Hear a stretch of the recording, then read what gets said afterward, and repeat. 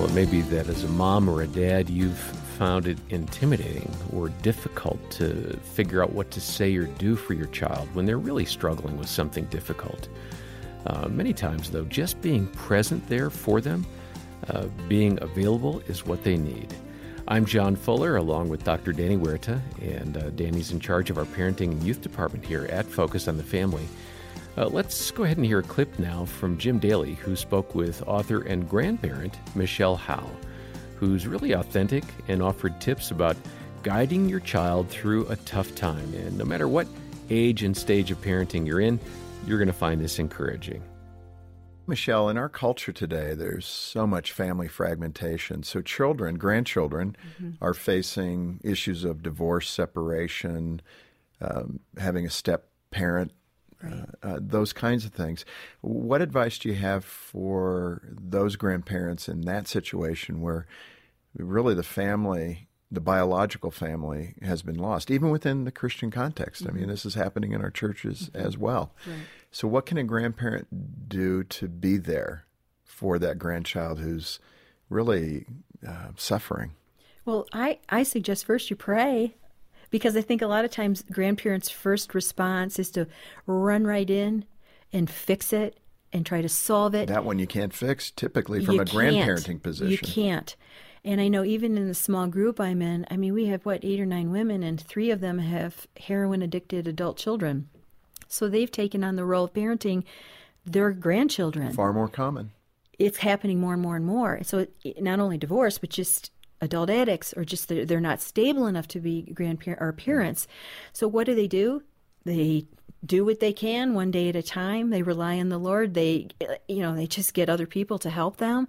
But it's tragic, and they find out that their retirement years are not at all turning out like they expected. Yes. It's very tragic and very challenging. Yeah, it is, and it puts an incredible load on the grandparents in that way. And I'm grateful that grandparents step up, and they're doing all they can do. You mentioned in your book a handful of steps, I guess, to become a grandparent. What are those steps? Well, first of all, I think you have to always think in spiritual terms. That's a good thing. Yes, everything is all about getting your kid, your grandchild, your adult children to know the Lord Jesus Christ as Savior and as Lord as early as possible. So everything you do should point that direction. Everything. In a playful way, in a serious way, conversational way, every way. Everything. I like that. Everything has to, because that's the only thing that's going to last. Right. But really, it's got to be the orientation of your heart to want to be a significant role in your grandchild's spiritual development. Yeah. That's the first thing. And the second thing is love them unconditionally. You may not like your grandchildren sometimes. You may not like them. But you know what? You're going to love them. You're going to look for the best in them. And typically there is a special bond there. So loving your grandchild, I think, comes maybe a little easier. It does. Than parenting that child. Absolutely. Because of all the responsibility. Right. But, sometimes I hear grandparents say, I just don't know what to do with that kid. I just don't know what to do with that kid. And I'll say, well, and then we'll look. We'll say, give me some positive things. Those are the 2 biggies. And then insert yourself into their life in a significant way. You say make time and space for your grandchild. Make time and space. And you know what? I like that. You have to clear your calendar. We're all busy. No matter what age we're at, we're busy. And there's plenty of things we can do every day. But if you're playing golf 3 times a week and you won't watch your grandchildren, that's a problem. Right. It really is a problem. How doggone it. Yeah, you need to get them into your life. If you don't spend time with them, you can't influence them. Yeah. Well, and so often we use this term ministry of presence, but man, in grandparenting, it's all about presence, right? Being there for them, having that hug, that kiss, that little affection, sharing cookies together. Right. I mean, all that is good stuff. Oh, it's all good stuff. And that's what those grandkids will remember when they're adults. Yep. It's all the dailies of life. Yeah. It really is. The cooking, the baking, the mowing the lawn, the working in the garden, the fixing a tire. It's just taking them along with you and saying, come on, help Grandma, help Grandpa. Yeah, so good. The fourth was respect the parents. We kind of covered that, respect the parents' rules. Yeah. And we've touched on that. One thing you say that is so important for being a grandparent is not protecting your grandkids from suffering. That seems so counterintuitive because there's always that desire to bail out, to help, to step in. Mm-hmm. Why is it important to allow your grandchildren to suffer reasonably? Yeah, we want to teach people to suffer well. We want to suffer well. And what does that mean? It means realizing suffering is going to be a key factor in all of our lives. What teaches you what? Character. It teaches you character. People do not grow strong in the high times of life. That's exactly We right. grow when we are hurting, when our back is against the wall, when we've failed ourselves and others.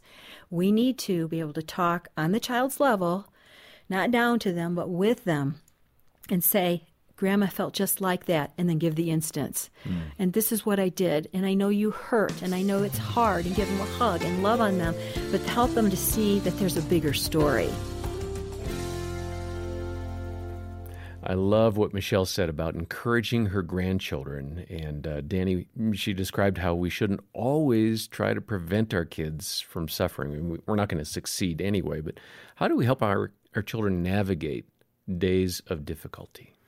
Well, especially with adult children, it really gets tempting for a parent to step in and help them and really withdraw any suffering that they may be stepping into. I remember meeting with parents of this 19-year-old young man that was heavily into drugs. And we talked about the stupid tax, the self-inflicted type of suffering that sometimes a person has to pay in order to really move past decision-making that creates suffering and an ongoing cycle of difficulty. And sometimes as parents, we have to step back and let that tax be paid in order for the conversation to be opened up for something different. Mm-hmm.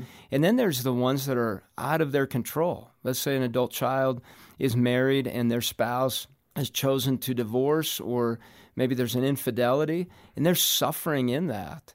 And as a parent, you want to remove that. Everything about you wants to take that away from them.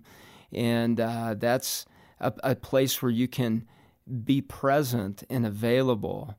And you can't remove the fact that there's grief there. Mm-hmm. Grief makes sense. Yeah. And so a way to respond when our kids are suffering or having difficulty, hardship, help them know that it's normal to feel what they're feeling towards what's happening. Mm-hmm. If they're misperceiving something and blowing it way out of proportion, maybe you ask the question, help me understand what you're seeing, so that maybe you help them see it from a different perspective.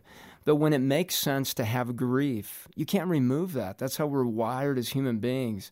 And what you can do is maybe rearrange your schedule so that you have availability and you can say, hey, can we just go out to dinner? Can I buy you dinner? Can we just go out for a walk? And sometimes just know when someone's suffering, they don't have appetite. They may not want to go to dinner or somewhere public. Be aware of that. Know your child's personality. And say, hey, how can I be of help right now as you're going through this real difficult season? Yeah. And use that terminology so that as a parent, you're not feeding the fact that this may be a permanent thing. And use that season language, hey, I'm here and I'd love to be of help in any way, shape, or form. And then say, hey, do you mind if I pray for you? I just want to hold you and pray for you if that's okay. There are many different ways. You'll know that in your relationship with your adult children. And if that's with your teen or younger kids, just make sure that what you're doing is not minimizing the suffering, but you're going towards understanding. And if there's an open door for a new perspective, give them that. And then the hope that comes in a relationship with God and prayer. Yeah. Well, that's really good. I appreciate that. And I hope that as a listener, you've benefited from what we heard with Michelle and then Danny's great insights right there. Let me just say your faithful support is why we're able to produce podcasts like this. It's one of the reasons that we can have trained Christian counselors here for those who have a struggle. It's how we make resources, video curriculum, online. We have so much for you as a mom or a dad or a grandparent. If you can join us, we're listener-supported, so if you can join us and make a monthly pledge or one-time gift, we would deeply appreciate it. And that'll be fuel for the ministry that takes place through Focus on the Family. We'll say thank you by sending a copy of Michelle's book. There's a reason they call it grandparenting. So please make that donation and request that book. Details are in the show notes. By the way, we have a free parenting assessment Lots of people have taken it and benefited from it. My wife and I did. It takes 5, 6, 7 minutes maybe to run through it. And then you've got a lot to talk about as moms and dads, and you've got some tools in the toolbox to think. That assessment is free, once again, and we're going to link over to it in the episode notes. Well, next time, Cynthia Tobias describes ways that you can help a strong-willed child, and you're going to enjoy Cynthia's perspectives.